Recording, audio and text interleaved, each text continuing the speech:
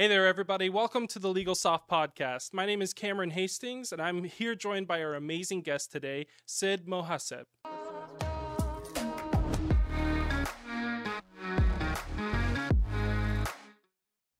Alrighty, Sid's here with us to give us some insight on growing law firms and going into 2024 with all the technology and the advances in what we think of as a business model. We're going to kind of take that apart and restructure it and see what insights that Sid can give us. Sid, welcome to the podcast. Pleasure to be here. Thank you so much for coming. It was super interesting during our pre-interview. I think the concept that you had for that new business model that you were talking about. You said you have what, are you publishing it somewhere, or do you have a book coming out pretty soon? Yeah, it is being published at multiple places and considered by HBR and at Forbes and other places. But this is a structure that I have been practicing myself for a number of years. Just as a matter of reference, I've built 4 or 5 companies, Right. exited and sold a number, Mm-hmm. and I've made investments in a lot of companies. I'm as a venture investor and an angel investor. Right.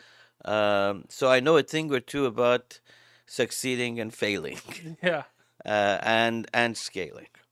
I joke around. I say, I was 6'2" when I started Oh, my yeah. journey. I mean, The stress. I'm about 5'3" now. The So, stress got you down. well, Right. it pounded me down. Right. So I started my first business when I was in college. Really. So the mindset that hopefully we'll get a chance to talk about, and the fresh look at how do you run a business is kind of the benefit of years of practice and seeing what works and what doesn't work. Right.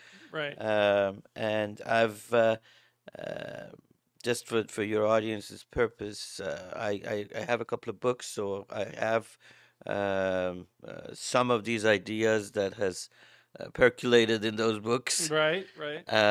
And I do a lot of writing at from Time magazine to Independent and Foreign Policy and Newsweek and USA Today, and so I do a lot of writing. Right. And I'm also a professor at USC, University Mm-hmm. of Southern California, where I Yeah, it's teach just up the street. just up the street, where I teach both in engineering and business school. Gotcha.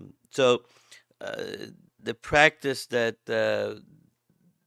I've had exposure to is both from an academic perspective, if you would, and a Mm-hmm. practical perspective, Right. and what I've seen in making investments in lots and lots of companies. Because you've actually experienced that, Yes. right? I mean, I know that there's a lot of people out there giving business advice or advice to firms that they've never started their own business or their own firm before, but they're just giving advice, right? And I feel like knowing that weight behind it, what you bring to the table as far as your experience goes, I think that's huge. Absolutely. I think learning from somebody that's started 3 businesses and 2 of them failed is better than someone that started 1 business and it went successful, right? I think there's a lot to be gained in knowledge from somebody like that. So I'm really happy to have you on the It's a on the pleasure show. to be. It's a pleasure to be here, and I hope I say something that provokes some of your audience to do something different and prosper. I'm sure you will. Yeah, our pre-interview alone had me scratching my head, thinking, "Wait a second, what can I be doing differently?" So, let's jump into your business model that you say you've redefined. How does your concept of a new business model for firms? How does that like change in the perspective of a normal business model? So you have your traditional, and then Yeah. yours is something different entirely, right? Sure. So let me start by saying that we are all different. Mm-hmm. So I like sometimes I think this idea of best practices actually kills people and innovation and so forth. There are certain things in business that are uh, structured and you should know and you should practice. Good accounting. Yeah. good marketing, focusing on the cost side and all of those are mechanical things you can learn or you can hire people who know how to do it better, Right. right? But uh,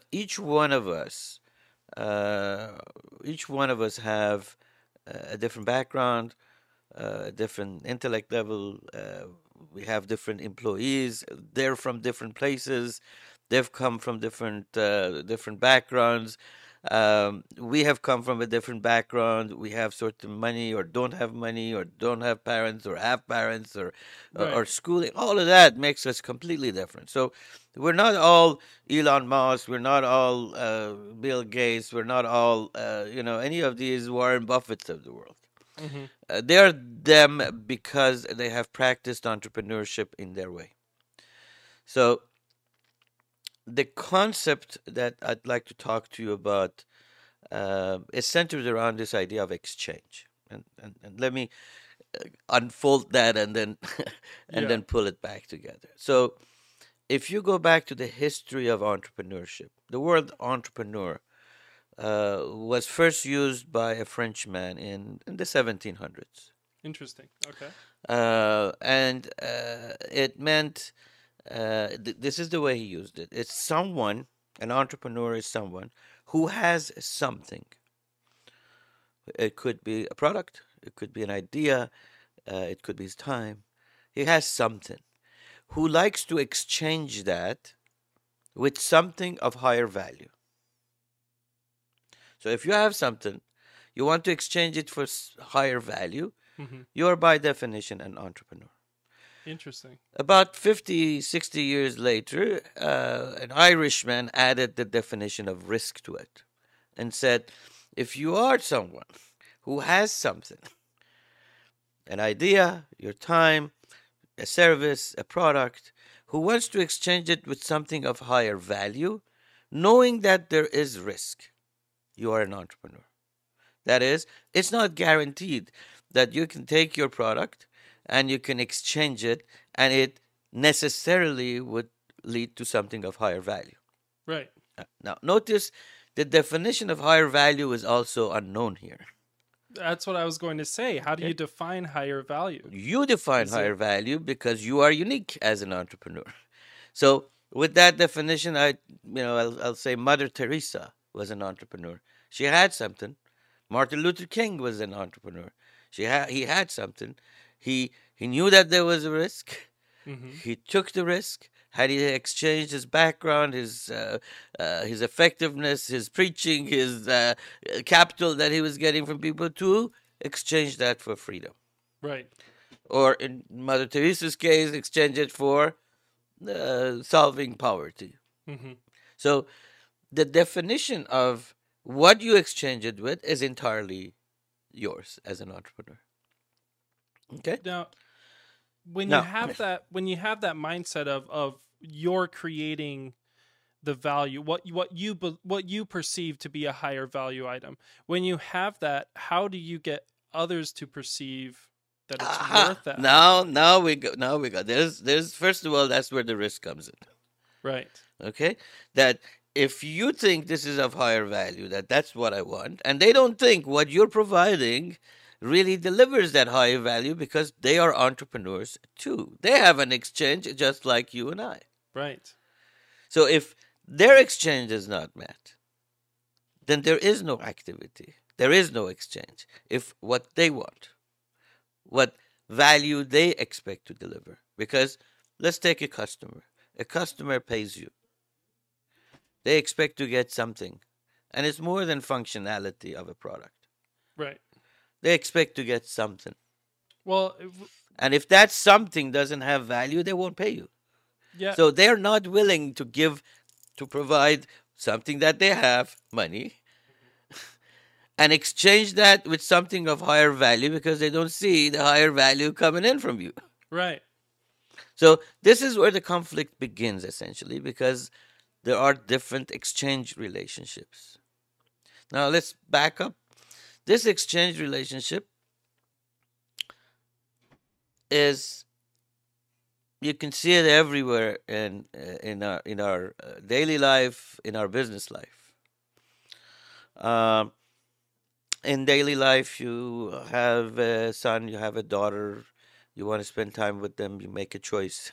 Do I do A or do I do B, or what would make him or her happy? Right. You interact with your employees in a certain way, and they want something and you want something. Uh, it's always you make this exchange. You may try to go to work in the morning and feel okay, and you take the long way home. Hmm. So you take a road by the ocean because that's the exchange that you are looking for, as opposed to speed to your office. Right. So we're exchanging all the time. So are others. So now let's look at a business. The conventional model is that you have a business in order to make money, and that is the reason you have a business. Make a profit, generate revenue, make a profit. Well, that's why most people start businesses too, Correct. right? I mean, it's really easy to get caught up in nowadays. You know, people, they talk a big talk, so they talk about passion and this and that, but it's. I feel like it's rarely the actual case, right? Most of the time, we start a business, we start a firm to make money. That's just how it works Yes, traditionally. traditionally. Now, the thing is, this passion thing is also, I think, being oversold by some. Hmm. Uh, and I hate to say this, I do a lot of speaking, motivational speaking. So I Right. was gonna say, it's oversold by some motivational speakers. Hmm. My passion is painting. That doesn't necessarily mean that I can make money off of it or Right. make a living off of it. I suck at it. Yeah. I'm just, yeah, it's my passion, but I like DJing, but I can't make a living off of it. Right. So there's a balance to kind of explore that passion with, um, so the point is this. The point is that most of us, when we start a business, we think that we are making money. We generate a business in order to make money, Hmm. right? That's our exchange, Right. right? And we're putting the risk out by the By the investments, by investments, by okay. So here's what happens though. What happens is that the money we make is not is only an effect. It's an outcome. it's a byproduct. It's a byproduct of who? The customer who makes the decision. We're not in control. People talk about, oh, we have a great sales team and this and that and that. Well, until that guy, that person, that company, that individual decides to buy from you, it doesn't matter how great of a sales rep you have. Right. Right. It's irrelevant. The I mean, decision of a transaction of that exchange is in their hands, not your hands. hmm we talked to a couple like firm owners. They'll say we have a great intake team. Intake teams, the first point of contact with the clients. Uh-huh. Oh, we have a great intake team, but at the end of the day, you're not getting any cases, right? So dive deeper. Why is that? You say you have a great intake team, and sure they're selling it, but sometimes it's not always about selling, right? It's never about selling. Okay. It is never about selling. Selling means I take control of your decision. You are the buyer. You make that decision. Until I give you something, and we can talk about that. Yeah. Let's take a case that's pretty clear. Uh, let's take someone who buys a Louis Vuitton bag for $4,000. Hmm. The functionality of that bag is exactly the same as a $10 bag. You could put your stuff in it Yeah. and carry it around. But why would they pay $4,000? It's a bundle of satisfaction. It's something more. There's something more. That is, I go, to a party and I feel good. My friends would say, "Oh, look at her. She's all that," or for whatever reason, or I just feel good because I've made it. Right. Right? So let's take another example. Let's say somebody buys a Ferrari. Okay? Some of your audience, I'm sure, are Ferrari We, we drivers. we like Ferraris. Yes. Ferraris are nice. But you don't buy it as a means of transportation. It's a status symbol, A, right? a Honda is a means of transportation. So is an Audi. So is a Volvo. So you picked that car because it provides you with a bundle of satisfaction, a collection of things that satisfies you. It's not necessarily if I have a little baby and I'm more safety conscious, I may buy a Volvo. If I'm more about consistency and I don't want my car to break, I may buy a Toyota. Right. If I'm after, hey, the residual value of the car in 6 years or 5 years or 4 years should be good, I may buy a Honda. They're all means of transportation, but they deliver a different value package, right? So first, we have to realize that the people, the customers, have an exchange or a bundle of satisfaction. They have like a threshold that you need to hit in order for them to feel okay, this is a worthy exchange. This is a worthy exchange. Right. Okay. That worthy exchange is based on their bundle of satisfaction. Here's what. If you have figured out what that bundle of satisfaction is, with all due respect to all good salespeople, you could put a monkey there and they'll do the transaction because they see it's to their advantage. Right. A good salesman is the one that provides visibility, clarity, because confused buyers don't buy. If they provide clarity of the exact value that they get, they'll buy. They have the decision. We don't have the decision. Interesting. So kind of changing that perspective, right? So you're changing the perspective. Exactly right. So we're going to go from reasons. This is the redefined model. We're going to go from reasons to effects. The effects or outcome would be the profit. I'm not promoting that, we'll all be non-for-profit and go into this kumbaya thing. No, right. We are creating a business. We want to make money, but realize that making that money, making that profit, is an effect, not the cause, not the reason. Right. So instead of I did this and it gave me X revenue this quarter or what have you. Correct. So instead of focusing on, oh, let me do that again because it's proven it gave me the X revenue, how do you change that perspective? What is that perspective change? The perspective change is first a realization that we, as a business owner, do not have the decision-making power that we think. We just don't. Mm-hmm. We can't shove anything down anybody's, mouth. It's now there are exceptions. I have the cure for cancer, and you have cancer, and this is the only thing. Yeah, I could demand whatever I want. There are relationships, and there are things but 99% of business is a choice by people that they can make a choice. Right. Okay. And those are the outliers too, right? I mean, we're talking less than 1%. Yeah. It's very few that this model wouldn't work for, and those are extreme situations of a company dominates a market, and those things. Yes. So why do you think that a lot of entrepreneurs and a lot of people starting their own businesses or their own firms, even, why do you think they're stuck in that mindset of that mindset that works for the 1%, thinking it works for the 100%? Well, that's a good question. Because that's all the books and all those people who go up there and say, make money, do this, Salesforce. Somebody has to sell a sales program. Right. Okay? But they sell a sales program. They don't go into saying, okay, you as an attorney, you as a product owner, you as a manufacturer, you as a consultant, you as whatever you are, let's examine if your value exchange is right.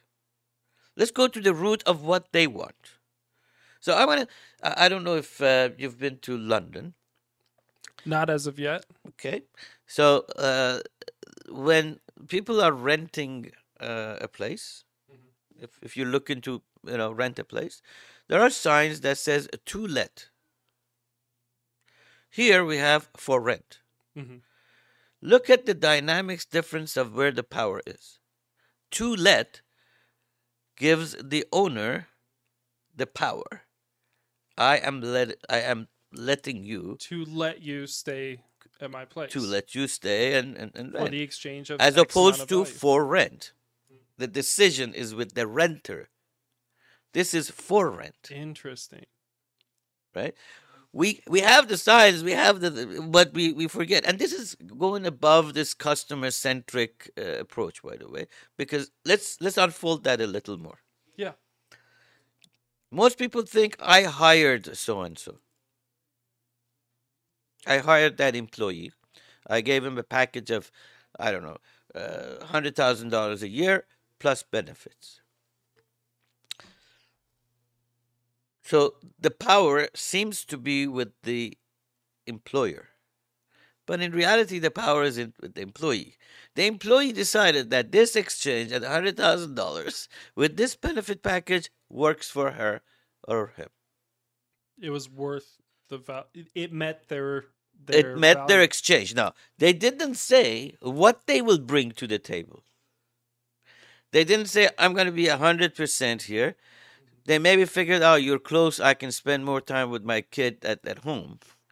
They may thought that, this is a 9 to 5 job, I have something else to do afterwards. They did not promise to bring all of their capabilities, innovation, 4 o'clock in the morning, all of that.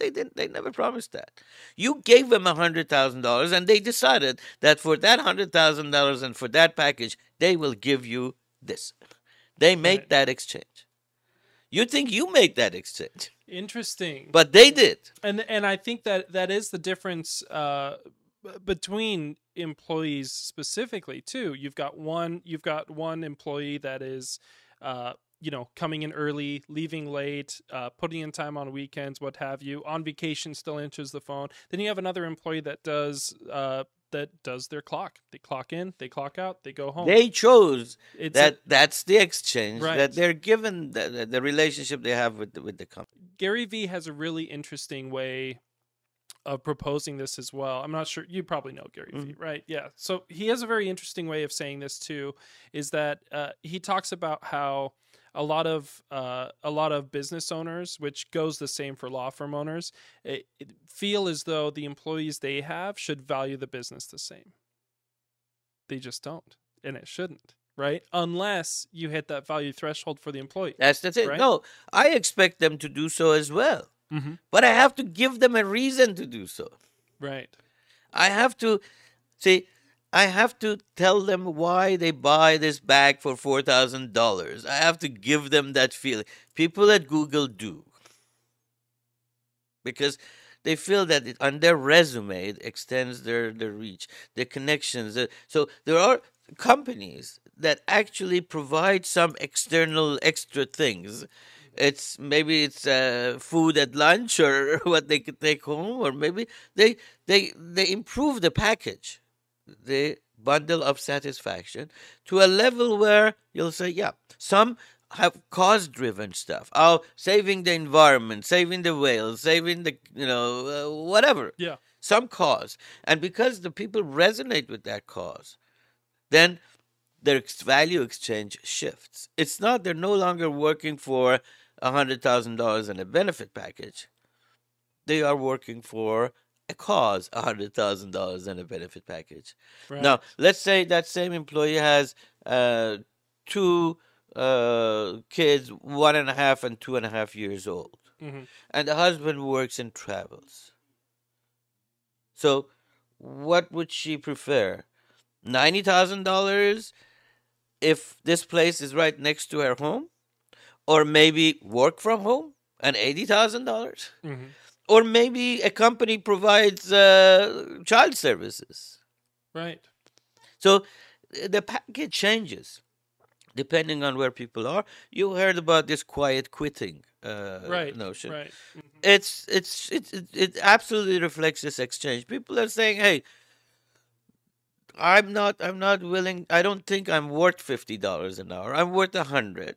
Mm-hmm. So you want to give me 50? I'll work as much as 50. Their value threshold changes. Their value Right. threshold change. Now, and I think that's super important too, is going into having a relationship, whether your employees are remote or local, having that relationship with them is super important. What I've seen done across a lot of different firms too is, and in fact, here at LegalSoft, we've got a like question. It's almost a questionnaire that will go through various options, and this gets sent to every employee, and they just fill it out. It's usually simple yes or no answers, and then a little paragraph at the bottom. But essentially, what it does is it helps us understand the motivations, where your value threshold is. If I'm going to sit here and let's say an employee did really good one quarter, and the next quarter they're not doing so good, right? We're halfway through the quarter. Well, I go, well, let's give you, let's do a $5,000 bonus or whatever you want to do.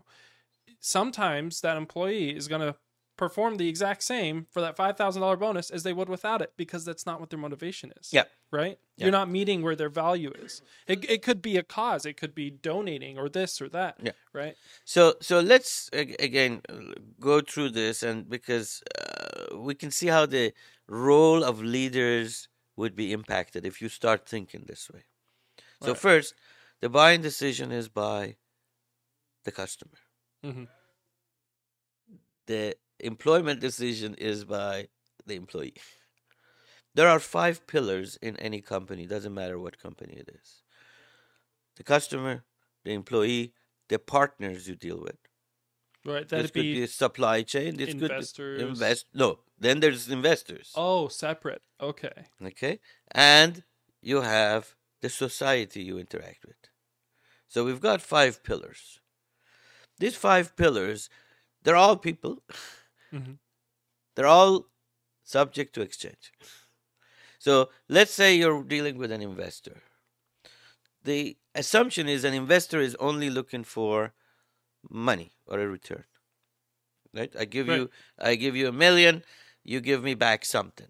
Mm-hmm. Now, as I mentioned, I'm an angel investor. I make a lot of investments in early stage investments in companies.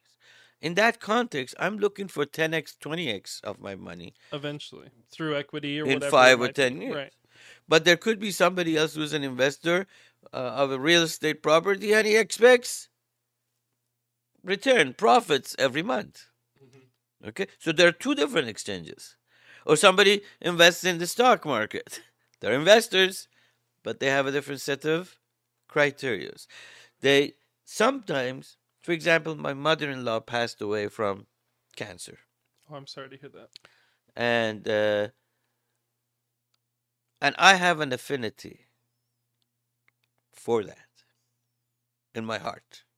So I may make an investment in a company that is looking for cure for cancer, knowing that it's a much longer shot Mm-hmm. than a technology company that I really understand and I know how to help them, and I know that one I don't understand. I'm not, I'm But not a physician, but I would make the investment.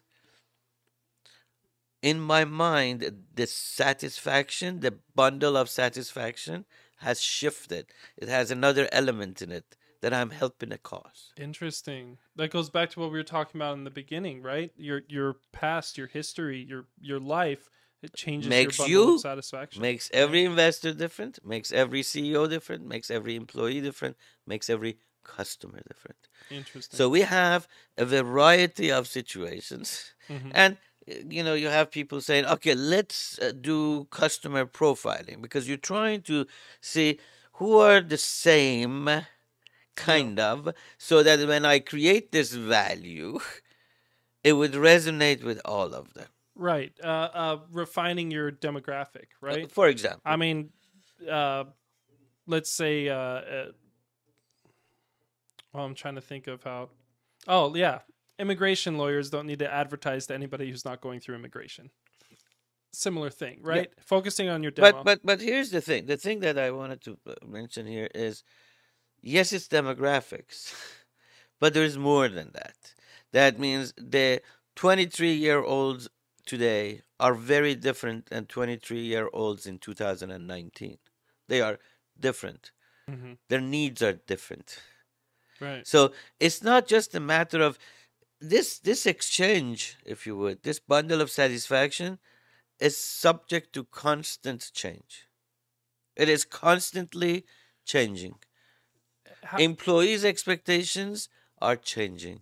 Customer expectations are changing. So the thing is, oh, I figured this out. This is what it is. And hmm if that was the case, we would still have phones at our home and we wouldn't need the iPhones and the Samsungs. We would probably be using the same Blackberries that we did. Right. But we don't. hmm Why do people buy a next iPhone? Because there's something else. Their package has changed. They want something different. Why do people get to Hulu as opposed to something else? Why do I look around you? Look how we're changing all the time. So that value change fuels innovation, really, right? That And the change. it fuels innovation. So the thing is that I want you to see all of these five pillars of an organization are constantly subject to change. So the society that we live in now is very different than one that we lived in 5, 10 years ago. hmm Oh, absolutely. Look at how the technology is impacting people, the AI and their fear and all of that. Look how the movement of how Corona and the pandemic impacted the suburbs and how they behave. Look at some of the taxations in different areas. Look at environmental laws. Look at all the stuff that's happening around us. Right. They're changing. The investment parameters changing. 3 years ago, I would have been okay with a 4% return on something. No, I'm not, Right. because interest rates have changed, the world has changed, the risk has changed. 5 years ago, China was great. I would make an investment. Today, I'll say, oh, wait a minute. I'm not necessarily going to do that unless the returns are something different. So this parameters, the exchange rates, hmm are constantly changing. Let's take a supply chain guy. Let's take the people, for example, in a law firm. What kind of partners do they have? Yeah. So in a law firm, you'd be most of the time it's internal, Uh huh. but the external partners you have. I mean, for personal injury, it could be a relationship with the DA's office, or a relationship with a particular judge, or Or the relationships, doctors. or the doctors Okay. for lien cases as well. Doctors are really So let's important. say, let's take that as it. So Okay. when I'm saying there are five pillars, one of the pillars is the partners that a company has. hmm The investors we talked about, the employees we talked about, the customers we talked about, the society we mentioned. So let's talk about the partners. Right. So let's say it's a legal firm, they have a partner, this partner is a doctor or the doctor's office. If they don't pay him on time, do you think he'll work the next time? No. If they shortchange him or they send him cases that are hmm questionable, putting the doctor at risk, Right. would they continue doing it? Likely not. Uh, would they do it if they say, "Oh, this is a legal firm that makes $1 billion, $1 million, whatever, $500 million of cases every year. hmm So I have a stream of income, and I can hire three other people, and I could go home, and I have these three people. I have a relationship, so I have a steady income." Would I be prefer? Would they give a better deal to that law firm? Of course. Then average Joe Sid comes in and says, "Hey, let's do this." And say, "Well, I don't know you. Who are you?" Yeah. Who would they prioritize in doing the work? Them or me? The Them. one that. So you see, the bundle of satisfaction for the partner is very different. hmm How they get paid, what the relationship is, the prestige of I'm working with this firm versus Right. I'm working with that firm. It changes. Right. It's all about relationship building. Right. But the And I think relationships has to fit. See, it's not just I'm a nice guy, thank you very much. right. The relationship has to realize what the exchange rate of the other person is, what the bundle of satisfaction is, and responding to that bundle of satisfaction.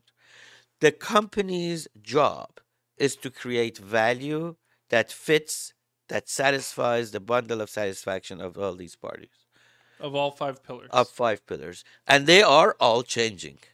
How do you keep up with that? So the role of a leader in this context is a harmonizer of satisfaction. A leader is harmonizing because we have certain things. Because guess what? If you pay people, your employees, too much, then you're not giving me, as the investor, enough. Right. If I want to give the investor too much, I may have to increase the price for the customer. Yeah. Right. If I do shady stuff, then I may become a social issue for me. It becomes right. A societal problem. If I don't do the right thing with my partners, then I have a problem with the resources that I need, the capabilities, the additional expertise that I need to do what I need to do. Mm-hmm. And they're always changing. So the assumption, and this is where innovation, and this is where the difference between companies going out of business and companies shining comes in. If you go back to, I'm 60 some years old. Okay. I'd guess 30. Well, thank you so much. If you go back to 1957, I believe, or 58, that's where S&P 500 was created. Okay, that's almost 66 years old, right? 66 years ago. And they picked the best companies, the 500 top companies. Great profitability, great revenue, great product. Customers raved about it. CEOs were all that and a bag of chips. That's the best. Right. Okay, out of that, this number is about 3-4 years ago. Now it's less. 85% are not as a part of S&P 500 anymore. Wow. I had no idea it was that number. Okay. 85%. Now, granted, sense. some of them have merged, some of them have gone, lots of them have gone. Mm-hmm. Some of them exist, but they're no longer, they're lower level companies. And out of that 15% that have remained, only 2% that are doing better than average of S&P 500. Wow. What happened to these? Did these CEOs all of a sudden became stupid? Yeah. That doesn't happen. No. So they kept the value exchange the way it was, never evolved it, never changed it, never did anything with it, expecting that, hey, this is what I do, this is my exchange. That's what you've got to get. Right. And they just kept going with that. Absolutely. The same relationships, the same exchanges. Yes, they innovated, but they innovated on the fringes. They didn't innovate to satisfy the value of the customer, value bundle of satisfaction to these 5 pillars. They innovated to satisfy their own exchange. I need more profit. I need revenue, more. Exactly right. Up the prices on the customer side. Let me squeeze this. Let me squeeze that. Let me get this. Let's ship everybody offshore. Let's do that. Right. Adjusting the pillars more towards for personal rather than everybody in the pillars. And if you see companies that have been able to balance this, and it's not a permanent balance, for one thing. Mm-hmm. This is why I call it harmonizing. Right. You never have 100% balance. And I don't use balance because balance means equality between all pillars. You're never 100% equal. I was going to say that seems That's really why impossible. I say harmonize. Right. Harmonizing. Here's the thing. An organization is like an orchestra who plays a symphony, a masterpiece. You don't have equal time for every instrument. It's not like if the piano plays 10 minutes or 2 minutes or 30 seconds, then the drum has to play exactly 30 seconds. Right. And the horn has to be exactly 30 seconds. No, they come in, they go, they gently create a sound. They have to harmonize. They have to harmonize. An organization must be harmonized. When it's harmonized, it does magic. And the role of a leader is the one who harmonizes the satisfaction between all these different pillars. Constantly. This is not, okay, I'm done. Yeah. That seems like it's a lot of it's a lot of um, looking inside, right? Introspection to be able to acknowledge, okay, maybe I am wrong. It Maybe I be do need to correct, change and this. Right. that's where it gets to characters of an authentic leader. Can you admit you have the courage to admit you're wrong, and courage to push through the pain? Right. They're both courage, right? Do you have trust in people? You expect people to trust. I'd say leadership is about a three-dimensional trust. Hmm. It's not you trust me, I trust you. How As is a it three? leader, How is it three dimensions? What's the the third? first I have to trust myself as a leader. I have to trust myself and be transparent with myself, not fool myself. Right. When I do that, the second is I trust you as my employee Hmm.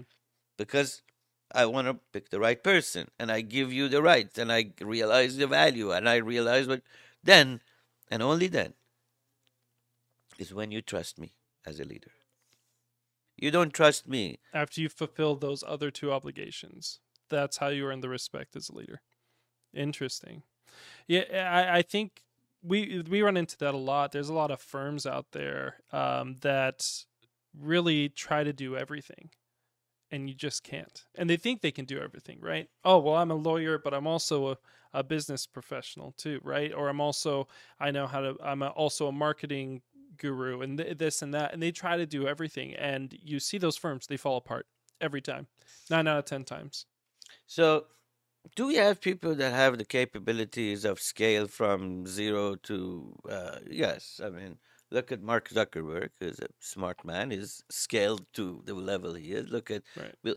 But one of the things is along the way, if you talk to all of them, they always say you got to hire smarter people than you.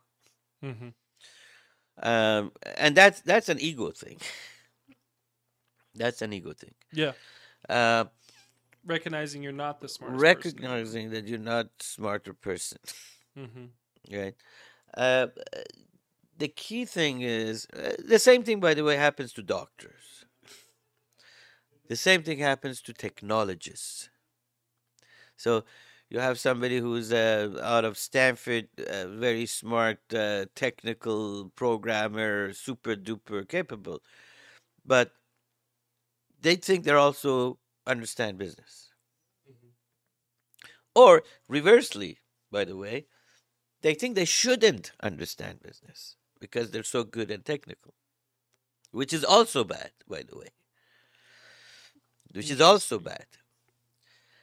So let's unfold this. So Yeah, yeah. I mean, I'm curious to know like how you discern that, right? How you define, how do you compartmentalize yourself to be able to go, okay, this is what I'm good at. This is what I need to fill. so here's the thing. A lot of people say you have to focus on your strength. Mhm. I disagree. The strength is your strength. You have to. It's gonna be strong no matter what, Yeah, right? it's like I tell somebody that's going for the Olympics, who is a runner who has strong feet. I say, hey, just focus on your legs. Don't worry about your breathing. Don't worry about your mind. Don't worry about your nutrition. Don't worry about any of that. Just focus on your legs. Just your legs. It doesn't make any sense. Yeah. Winners have a balanced kind of an approach to things and they have skills but so you have to understand your weakness. By focusing on your weakness, I'm not saying that you have to be a marketing expert. Mm-hmm. If you know that you don't understand it, that means you have to understand it enough to be able to hire somebody. But you're focusing on it. Right. You're focusing on it. That's why you realize that you don't have the capabilities. The second thing is you have to be able to communicate with the same language. This was again, a lot of companies I work with, they are, technology, very smart people. And they think I'm just focused on the technology. Let's go get some sales guy to sell this. Right. Okay. So here's where the problem is. They can't communicate. So this gaps in an organization have been created. The exchange between the two is not happening. And if it's not happening, value is not being created. Right.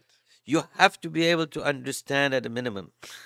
We run into that a lot with not just firms but businesses in general too. Their HR team, Yeah. right? Because a lot of times it's considered a money sink that it just goes away because there's no understanding of where that value gets presented, right? So in the context that I just talked about, HR team is very valuable. Oh, absolutely. Not they're not valuable just to hire and fire and okay, they're not a risk mitigation entity. Hmm. If you really look at it, without your people, you can't run a business. Yeah. They decide what to give you and what not to give you, and they give you their innovation and creativity and better results, then you will excel. You will do better. So you have the HR people are really asset managers. So imagine you have all this money you've deposited in some place and you have a person who's managing your portfolio of accounts. Right. This is another different kind of asset. This is your people are asset your manager. assets, right? These Yeah. are your assets, and they have expectations, and they have to be maintained. So when we look at it as an HR is is a headache because we have to have all these laws and rules so nobody sues us, Hmm. then it becomes a pain. Right. But that it's not understanding the role. So here's the thing: the role is not understood because we don't look at the exchange of that impact because we think that we hired them, therefore we are the master, they're the slave. Mhm. We don't realize that it is their decision. Right. It is their decision not only to work for us, but what they contribute. Are they really with us? How much of value are we providing? Yes. Do we meet their threshold? Do we meet their threshold? Hmm. And if we don't, they're not giving us the right thing. So this new redefined model that we just talked about is based on reasons and causes. And when I say cause, I don't mean, environmental cause or other. I mean Right. the cause and effect based on reasons as opposed to effect. If we are harmonizing these five, if my employees are humming and their value exchange is met, if my partners their value exchange is met, if my investors their value exchange is met, if the society, and if at the end my customers' value exchange is met, Right. there is no way you lose money. There is zero probability. Can you give me examples of a couple businesses that have done that? Yeah. I have a case study on HBR. There's a small company in India. By small, I mean 300-400 people. Hmm. And they operate based on something they call a happiness index. Interesting. So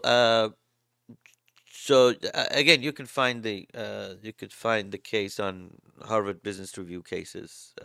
Okay. You can find We'll it. probably link it in Yeah. the episode so they can But review. but there are. The thing is, this is what I wanted to mention, that most companies, this harmonizing business is a hard thing to do. Yeah, well, I mean, it sounds complicated, Okay, right? it's a mindset shift. Hmm. As opposed to, it's not about hiring two people, it's not about putting guidelines, it's not, in the world of the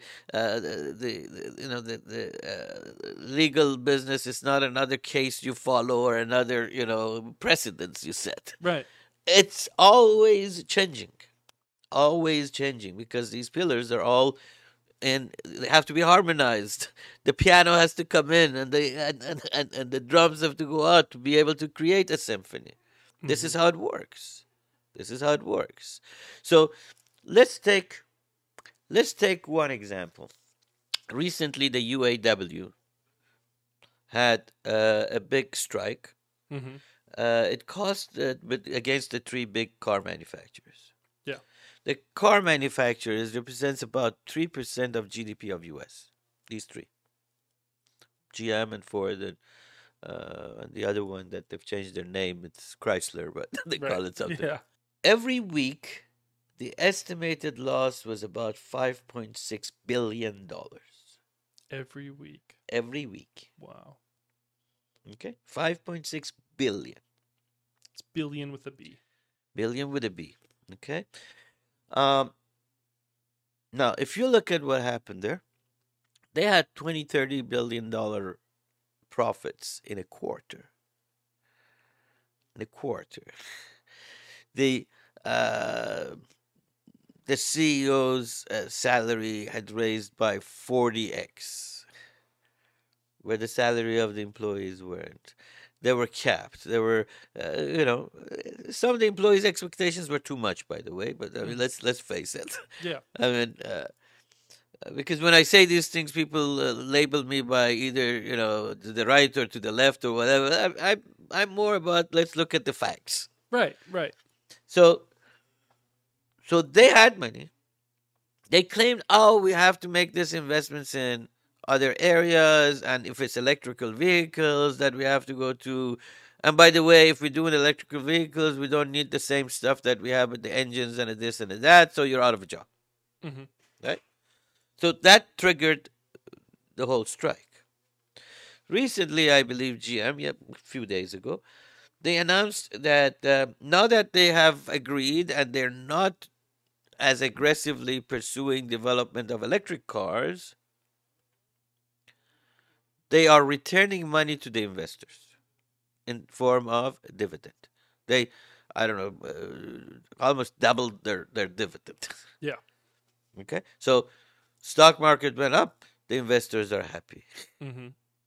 Okay, but the employees are still unhappy. But the employees are now have some relationship, so this seems okay, right? Okay. But see what they did.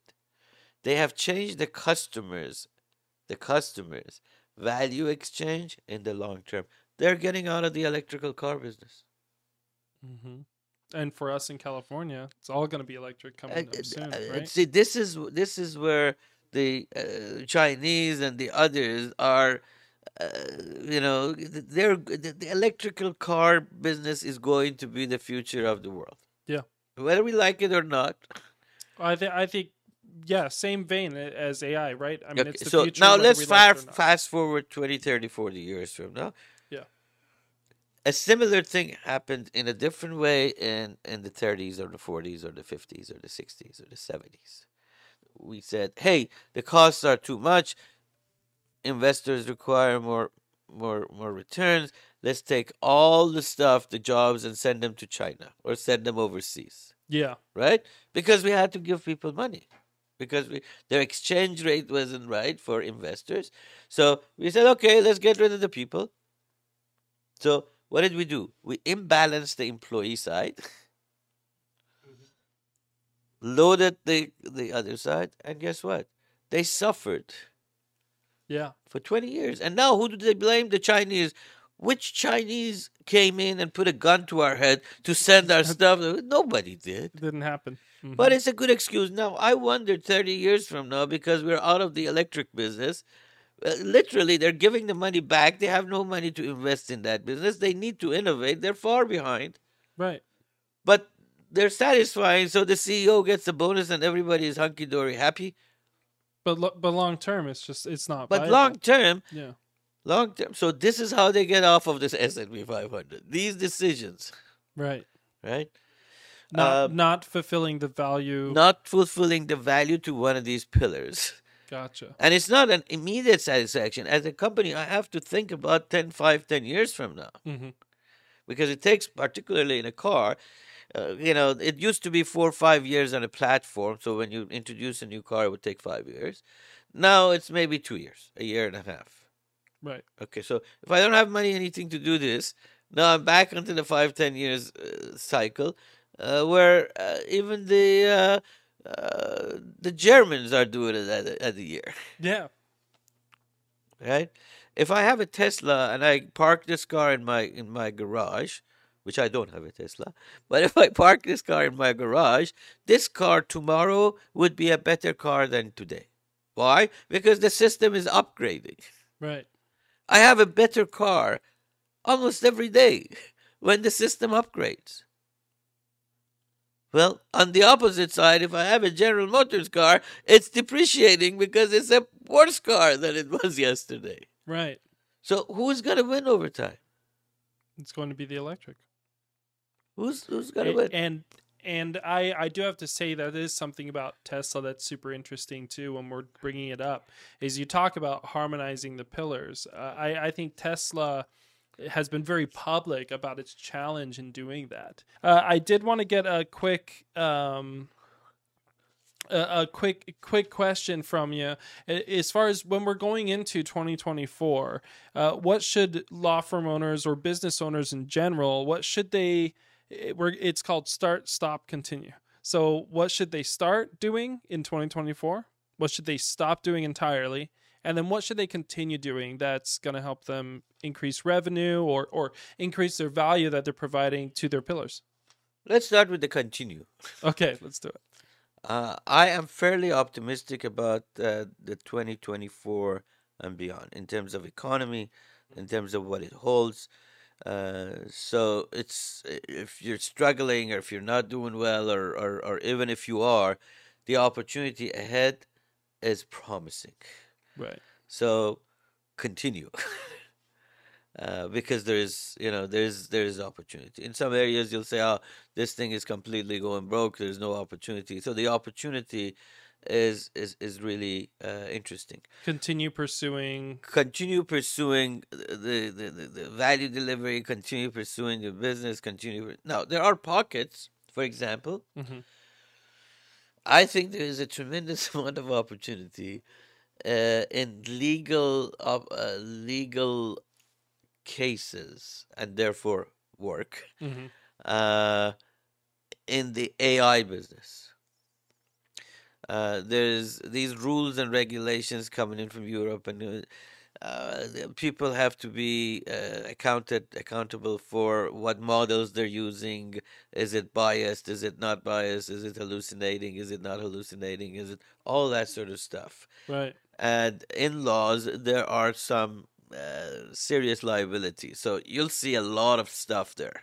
Oh, well, we are definitely going to see it. We're Okay. already seeing it going into 2024. Oh, you're going to see But lots and lots of stuff there. and also I think utilizing AI in your firm, if you haven't tried it So already, that you was the other need thing, to. and say, stop being afraid of AI.